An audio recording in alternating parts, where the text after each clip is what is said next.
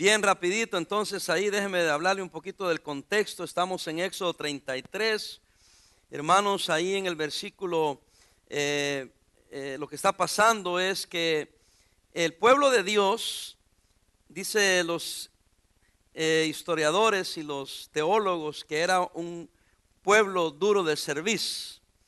Lamentablemente, hermanos, por la inmadurez, el pueblo de Dios, no solamente el Antiguo Testamento, sino aún el Nuevo Testamento y aún en la actual historia que estamos viviendo, siempre el pueblo es un poco duro, es un poco difícil. Somos, diríamos, un poco cabezones. Siempre andamos en dureza, en necedad, haciendo las cosas a nuestra manera en lugar de hacerlo a la manera de Dios. Aquí pasó así. Y fíjense, hermanos, que los está llevando a la tierra donde fluía leche y miel. Y miren lo que le dice en el versículo 3, el Señor: a la tierra que fluye leche y miel, pero yo no subiré en medio de ti, porque eres ¿qué? Pueblo de dura cerviz, no sea que te consuma en el camino. O sea, el Señor está diciendo: van a la tierra donde fluye leche y miel, y yo soy el que los estoy llevando a esa tierra prometida, pero no voy a ir con ustedes, porque si voy me los voy a tronar. Los voy a consumir. ¿Por qué Dios sabía eso? Porque Dios sabe todas las cosas. Y entonces, por eso es que Moisés, cuando Dios le dice que vayan, Moisés le dice: no, si no vas con nosotros, yo no voy. No nos saques de aquí, porque ya dijiste que no vas a ir con nosotros. Y yo no quiero ir en este desierto hacia la tierra prometida si tu presencia no va con nosotros. Y eso fue que se lo preguntó y se lo dijo por lo que el Señor había dicho. Versículo 4: y oyendo el pueblo esta mala noticia, vistieron luto, ¿verdad? Y ninguno se puso sus atavíos, porque Jehová había dicho a Moisés: di a los hijos de Israel, vosotros sois pueblo de dura cerviz, en un momento subiré en medio de ti. ¿Y qué, hermanos? Te consumiré. Quítate pues ahora tus atavíos, oiga, para que yo sepa que lo que he de hacer. Entonces los hijos de Israel se despojaron de sus atavíos desde el monte Horeb. Y Moisés tomó el tabernáculo y lo levantó lejos fuera del campamento y lo llamó el tabernáculo de reunión. Y cualquiera que buscaba a Jehová salía al tabernáculo de reunión que estaba fuera del campamento, porque no estaba ahí. Sucedía que cuando salía Moisés al tabernáculo, todo el pueblo se levantaba, y cada cual estaba en pie a la puerta de su tienda, y miraban en pos de Moisés hasta que él entraba en el tabernáculo. Versículo 9: cuando Moisés entraba en el tabernáculo, la columna de nube descendía y se ponía a la puerta del tabernáculo. ¿Y qué dice, hermanos? Y Jehová hablaba con Moisés. Y viendo todo el pueblo la columna de nube que estaba en la puerta del tabernáculo, se levantaba cada uno a la puerta de su tienda. ¿Y qué hacía, hermanos? Adoraba, porque sabían que ahí estaba la misma presencia de Dios. Versículo 11: y hablaba Jehová a Moisés, ¿cómo? Cara a cara, como habla cualquiera a su compañero. ¿Qué comunión? Amén. Y él volvía al campamento, pero el joven Josué, hijo de Nun, su servidor, nunca se apartaba de en medio del tabernáculo. Y dijo Moisés a Jehová: mira, tú me dices a mí, saca este pueblo, y tú no me has declarado a quién enviarás conmigo. Sin embargo, tú dices: yo te he conocido por tu nombre y has hallado también gracia en mis ojos. Ahora pues, fíjense el argumento: si he hallado gracia en tus ojos, te ruego que me muestres ahora tu camino, para que te conozca y halle gracia en tus ojos. Y mira que esta gente es que es pueblo tuyo. Déjeme hacer una pausa, hermanos. Me identifico yo con esto, no que yo me crea Moisés tampoco, pero me identifico porque cuántas veces yo le he dicho al Señor: Señor, mira, yo no merezco que hagas eso, pero este pueblo es tuyo, esta iglesia es tuya. Los hermanos te aman, los hermanos te necesitan. Señor, haz algo por estos niños, haz algo por nuestra juventud. Señor, yo sé que yo soy el pastor, pero yo sé que yo no merezco nada, yo sé que no soy el hombre que deba de ser, pero Padre, este es tu pueblo. Eso estaba haciendo Moisés, hermanos. Eso exactamente estaba haciendo. Mire, y entonces versículo 14, cuando le dice, se atreve a decirle: este es tu pueblo. Y él le dijo, Dios le dijo: y mi presencia irá contigo y te daré ¿qué? Descanso. Y Moisés respondió: ok, está bien, pero allá dijiste que no ibas a venir con nosotros. Y por eso le reclama en cierta manera y le dice, si tu presencia no ha de ir conmigo, ¿qué dice? No lo saques de aquí. ¿Y en qué se conocerá aquí que he hallado gracia en tus ojos? Porque Dios le acaba de decir que había hallado gracia en sus ojos. Y se pone él primero, ¿qué dice?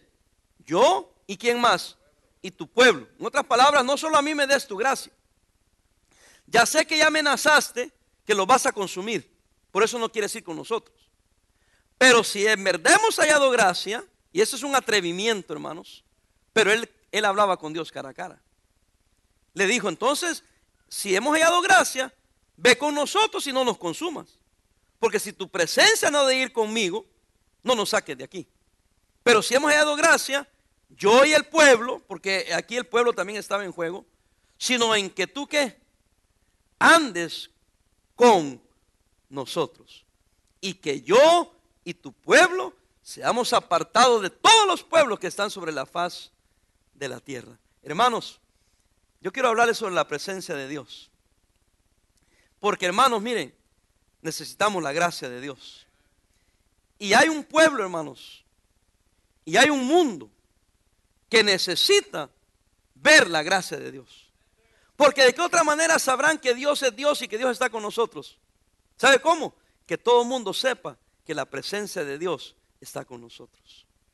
¿Sí o no, hermanos? Por eso es importante este mensaje.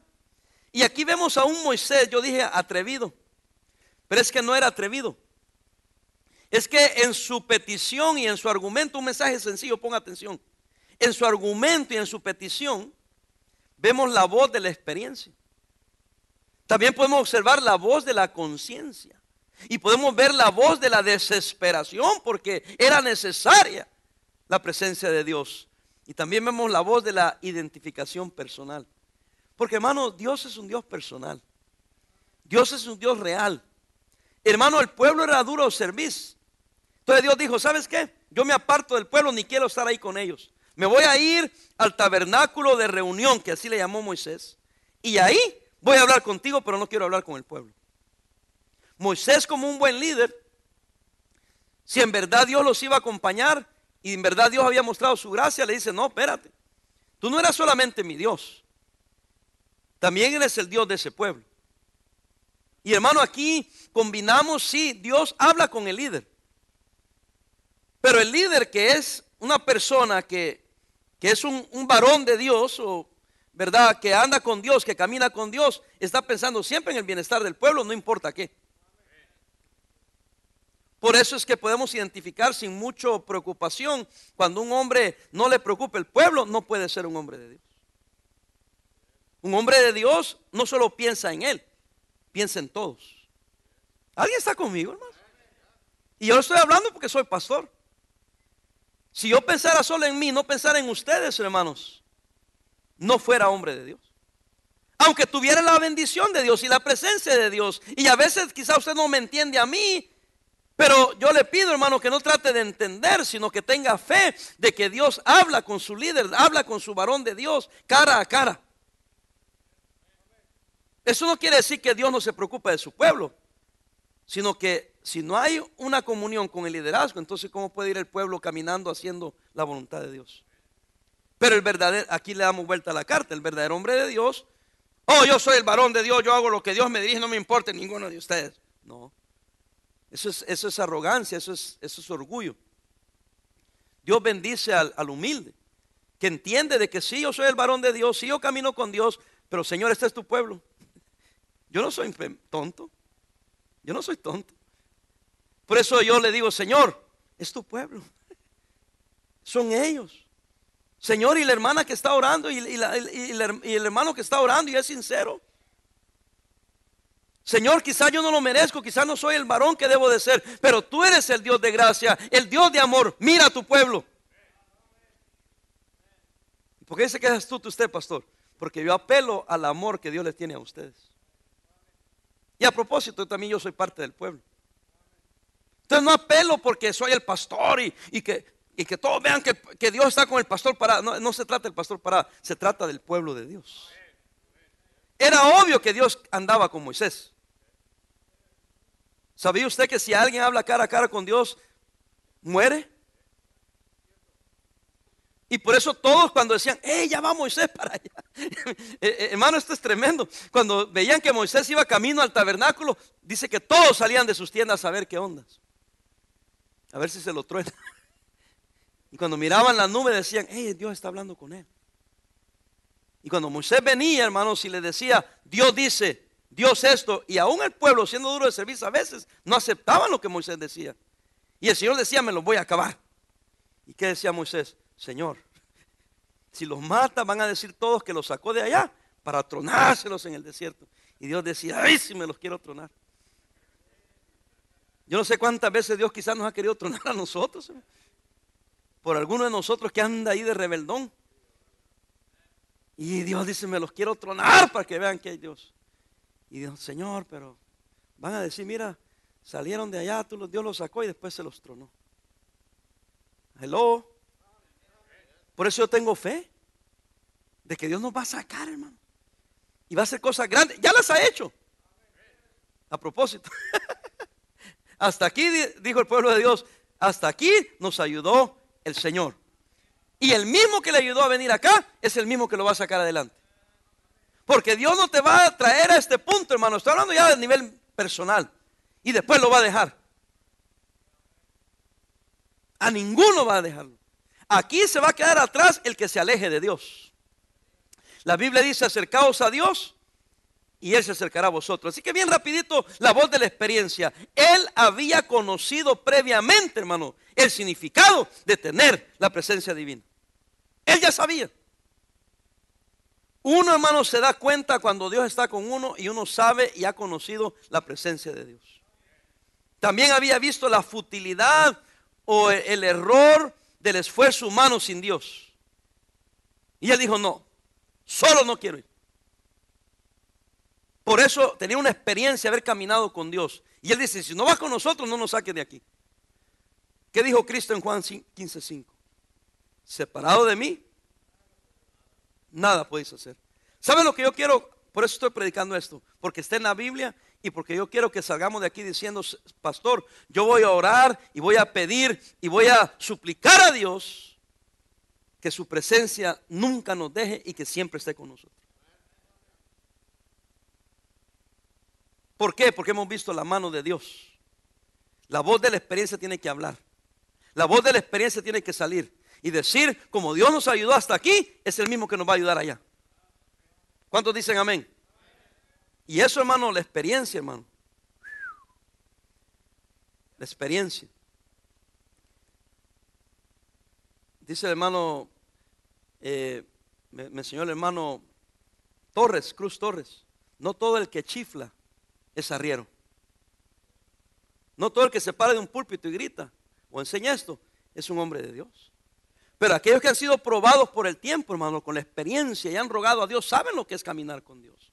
Saben lo que es estar en la presencia de Dios. Saben lo que es estar con Dios. Por eso uno no puede moverse ni un pie si la presencia de Dios no está ahí.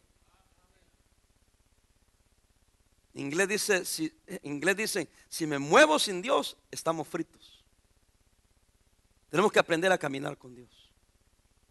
Tenemos que aprender a andar con Dios, a suplicar a Dios su presencia. Porque cuando está la presencia de Dios hay consolación, protección, es nuestro refugio, nuestro reposo. Él nos da su poder, nos da su presencia. Y como hablamos en la escuela bíblica, Él nos da su reposo, su paz. Y sus bendiciones están a la puerta cuando Dios está ahí. Si no saben orar, solo oren esto: Señor, que tu presencia siempre esté conmigo. Número 2, la voz de la conciencia. Cuando Dios se manifiesta, óigame, todas las necesidades son cubiertas. La gloria manifestada en la nube hará emerger, oiga, los escombros de la iglesia. En otras palabras, cuando Dios está ahí, hermanos, conciencia ahí habla de estar conscientes de la presencia de Dios. ¿Cuántos han sentido en su vida y han visto la mano de Dios ayudándoles? ¿Cuántos tienen la experiencia que es algo hermoso, algo lindo? ¿No te gustaría tener siempre la presencia de Dios?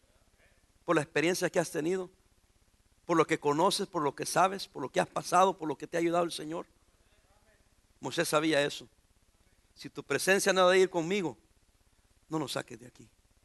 Preferimos quedarnos en Egipto, en el desierto, sufriendo, que salir de aquí sin tu presencia. La tercera cosa que dije era la voz de la desesperación. ¿Cómo desesperación? Estaba desesperado Moisés. Hermanos, la palabra aquí desesperación es la urgencia. La urgencia. Versículo 15, Moisés respondió aún con Dios: si tu presencia no ha de ir conmigo, no nos saques de aquí. No era una desesperación pesimista, era una urgencia de la necesidad. Era su conciencia de que una obra sobrenatural no puede hacerse mediante fuerzas humanas. Cada vez que usted y yo intentemos hacer algo en nuestra propia fuerza, vamos a salir avergonzados. Yo le estoy tratando de hacer conciencia a usted de la necesidad, óigame, de la presencia de Dios. No es lo que nosotros podamos hacer, es lo que Dios puede hacer.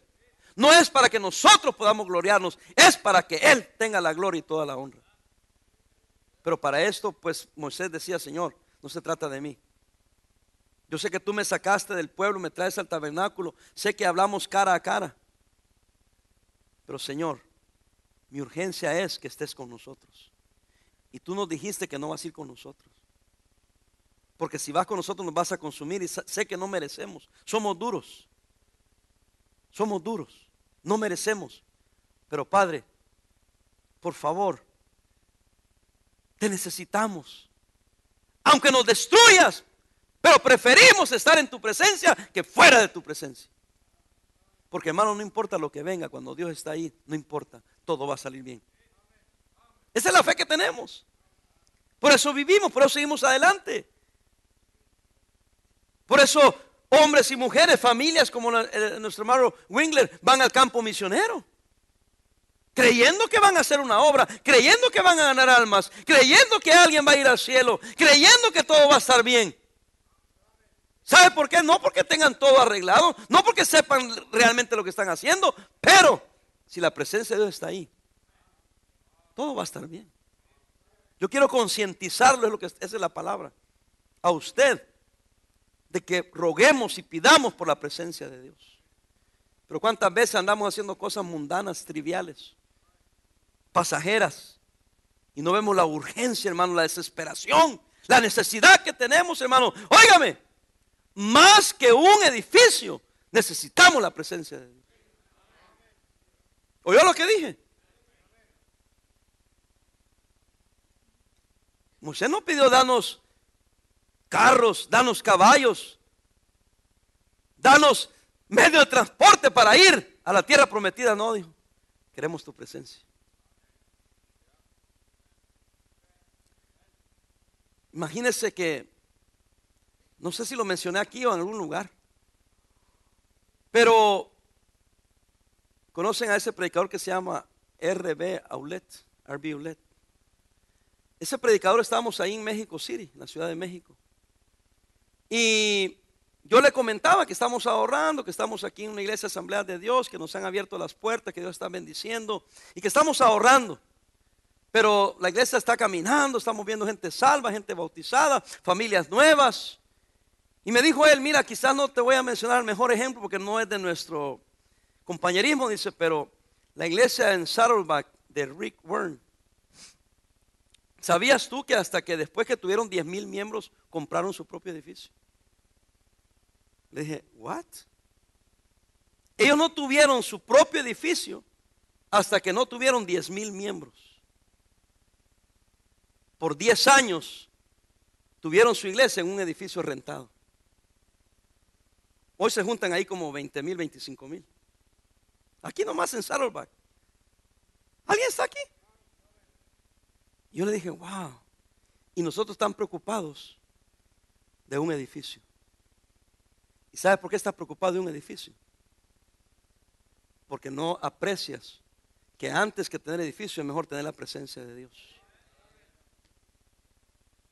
Espero que me estén agarrando el mensaje. No, no es un mensaje conformista que para que no comprar edificio no, sí vamos a comprar edificio. Pero si la presencia de Dios no debe estar ahí, prefiero rentar toda la vida. Yo no sé si usted lo ve así. Yo soy su pastor. Pero yo 1000 veces prefiero la presencia de Dios que tener un edificio. Porque con la presencia de Dios, edificios no serán problemas. Algunos me quedan viendo como, no, pastor, yo quiero edificio. Ah, porque tu esperanza está en el edificio. Pero tu esperanza y mi esperanza tienen que estar en Dios. Hay iglesias grandísimas, hermanos.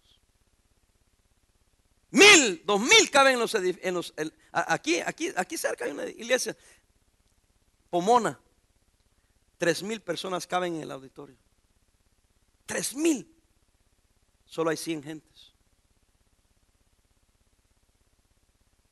Qué triste, ¿no, hermanos? Y usted dirá, no, pero algo así necesitan, ¿por qué no lo dan para que alguien lo use? Yo también digo eso. Pero tienen edificio, pero no hay presencia de Dios. ¿Qué prefieren ustedes?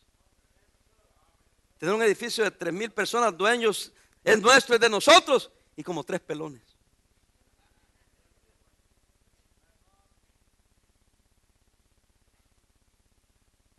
O un lugar donde ya no cabemos, como estamos ahorita, donde no hay parking, no hay estacionamiento y gente sigue viniendo y algunos dicen, yo no voy porque no cabemos. Gloria a Dios, qué problemita tenemos. Y el otro es quitar sillas porque nadie viene. Buenas noches, ¿cómo están, hermano? Dios les bendiga, ¿cómo está la cosa allá? ¿Sí me está siguiendo, hermano? Sigamos adelante. Y terminamos. La voz de la identificación personal. Esto me encanta. Moisés estaba orando por sí mismo.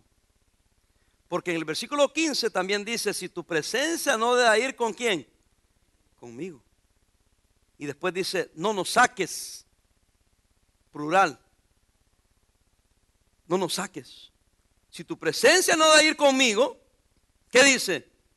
No nos saques de aquí.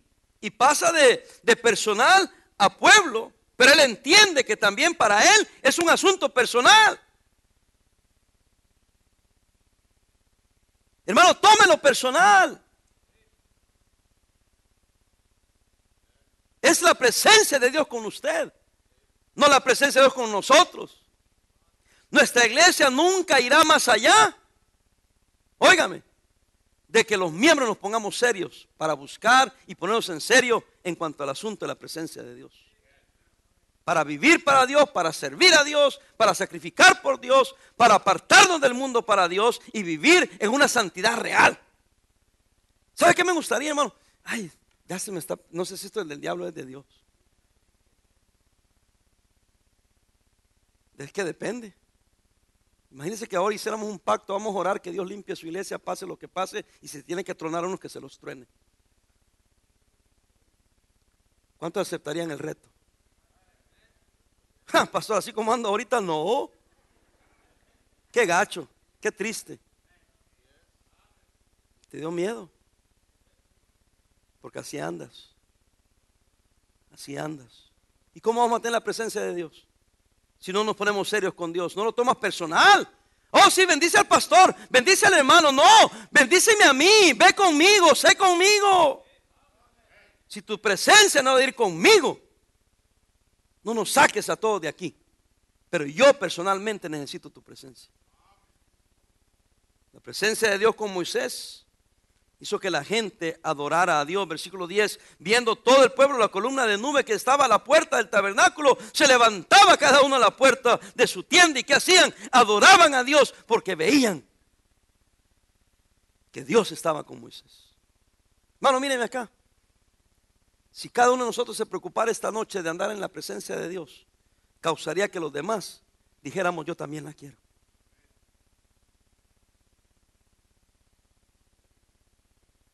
Qué hermoso sería, hermano.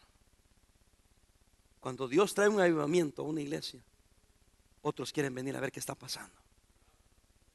¿Qué está pasando? ¿Cómo? Sí, hay un Dios en el cielo y nos ha visitado y está en medio de nosotros y está haciendo cosas maravillosas. Y van a empezar a adorar a Dios. ¿Y cuántos de ustedes no quisieran que otros adoraran a Dios? Porque usted está caminando con Dios. Pastor, eso suena muy idealista. Sí, quizás sí. Suena como un sueño, pastor Parada. Quizás sí. Pero yo me siento esta noche, hermanos, que esta iglesia, este grupo, cada uno de nosotros necesitamos la presencia de Dios. ¿Ya le hemos visto a Dios obrar? ¿O no ha sido Dios con nosotros?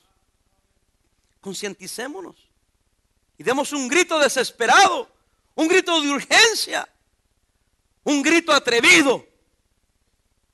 Señor, no quiero ir, no quiero caminar si tú no estás con nosotros.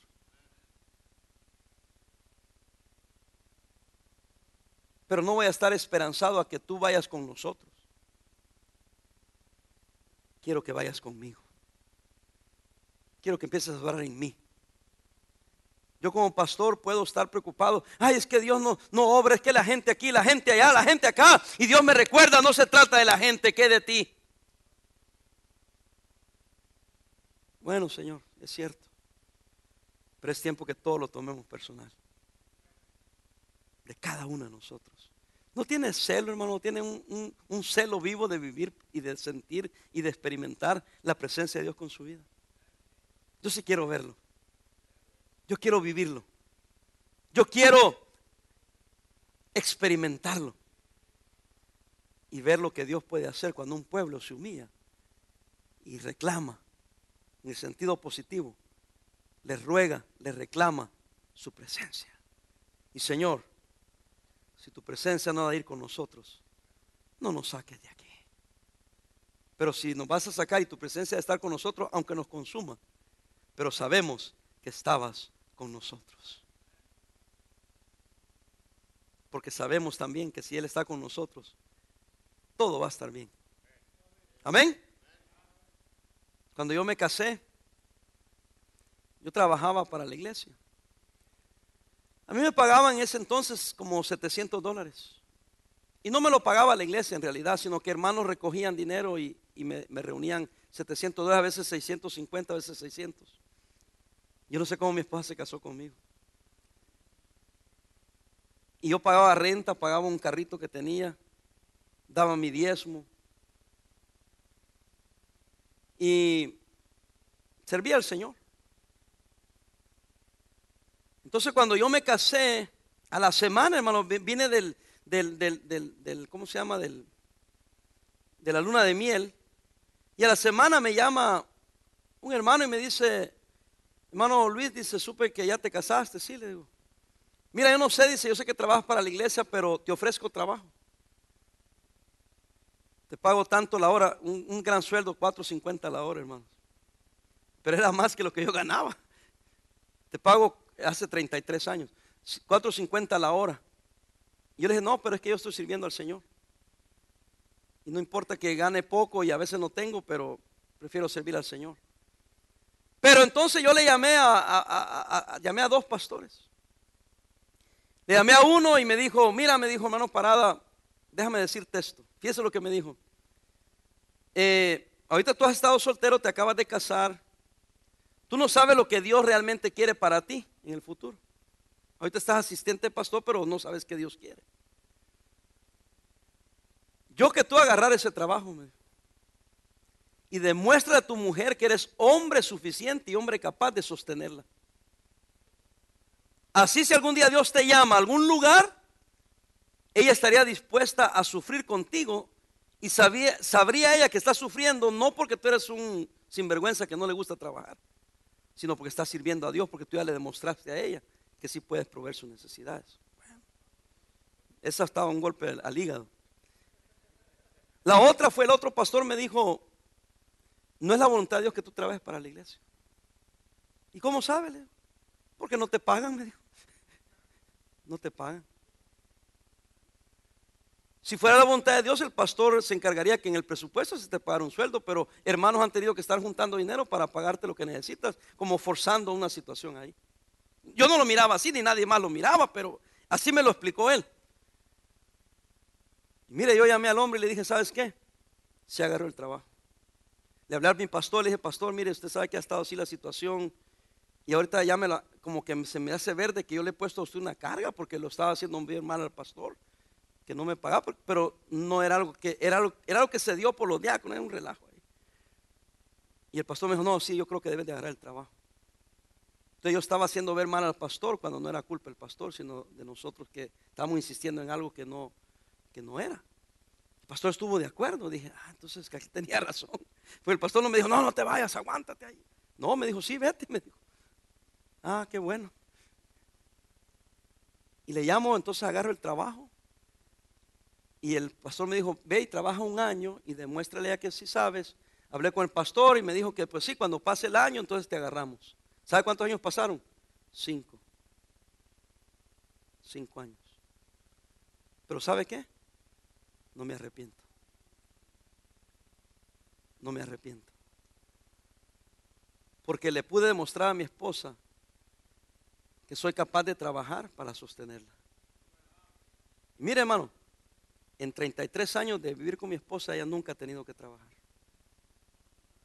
Y se casó con alguien que ni trabajo tenía. Y después me fui a la bodega. Después regresé a trabajar en la iglesia con el pastor Salazar, ya con salario, después de 5 años.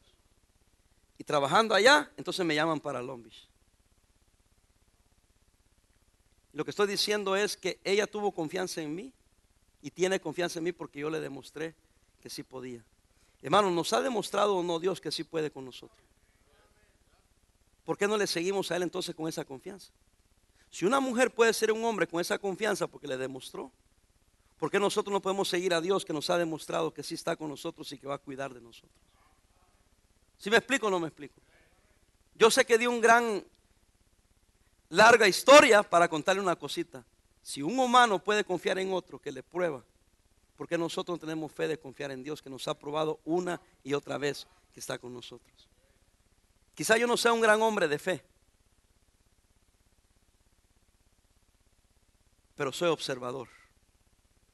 Y por eso yo a mi Dios no lo suelto. En las buenas y en las malas yo no me suelto de Dios. Yo veo gente que en las malas se sueltan de Dios. Digo, qué tontos. Hermano, cuando estés en las malas, más agárrate. No, yo no me suelto. Pero te está llevando a la corriente, sí, pero no me suelto, no soy maje. No, ¿qué le hacen? Yo no sé por qué. Dios permite eso. Yo mejor me suelto. Pues te va a llevar la corriente. Agárrate del Señor. Es cuando más necesitas de Dios. Dios nos ha traído hasta aquí. Dios está haciendo cosas maravillosas. No es tiempo de soltarse. Es tiempo de decirle, Señor, si tu presencia no va con nosotros, no saques de aquí. Así que no me anden preguntando que cuándo y cómo, que cállese. Mejor preocúpese que Dios esté obrando. Y cuando eso suceda, hermano, lo demás no va a ser problema. Pero de una cosa preocupémonos: que Dios esté con nosotros.